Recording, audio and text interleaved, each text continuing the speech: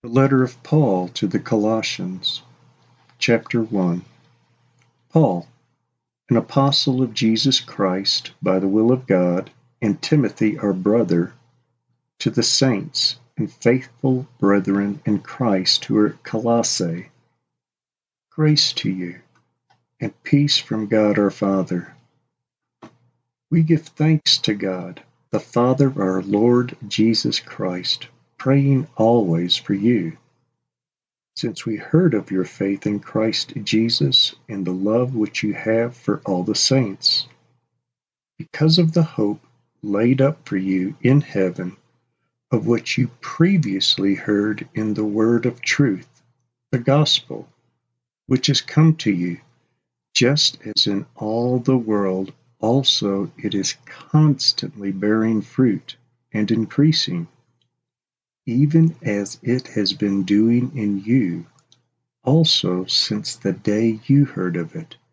and understood the grace of God in truth,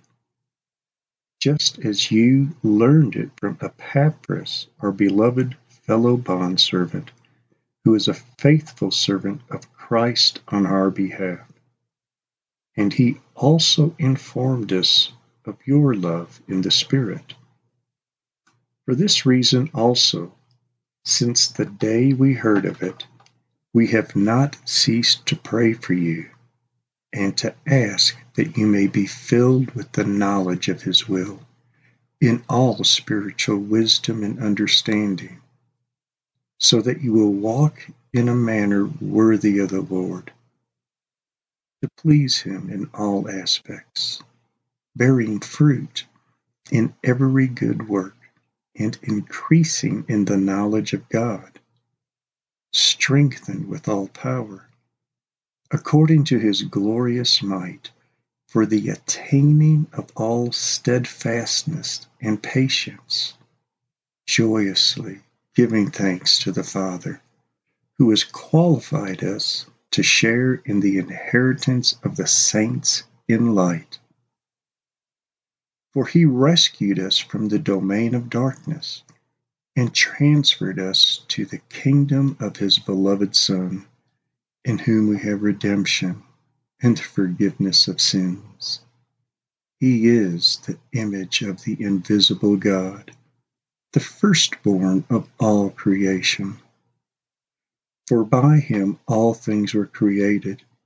both in the heavens and on earth, visible and invisible, whether thrones or dominions or rulers or authorities. All things have been created through him and for him. He is before all things, and in him all things hold together. He is also the head of the body, the church, and he is the beginning, the firstborn from the dead, so that he himself will come to have first place in everything. For it was the Father's good pleasure for all the fullness to dwell in him,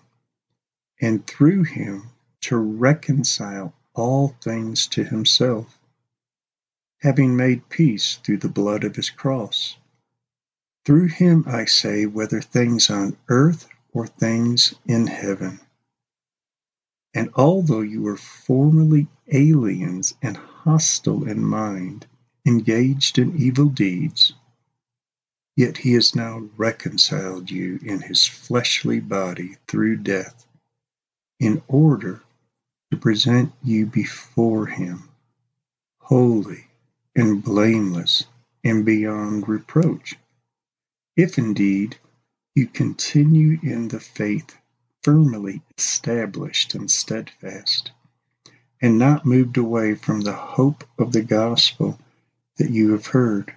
which was proclaimed in all creation under heaven,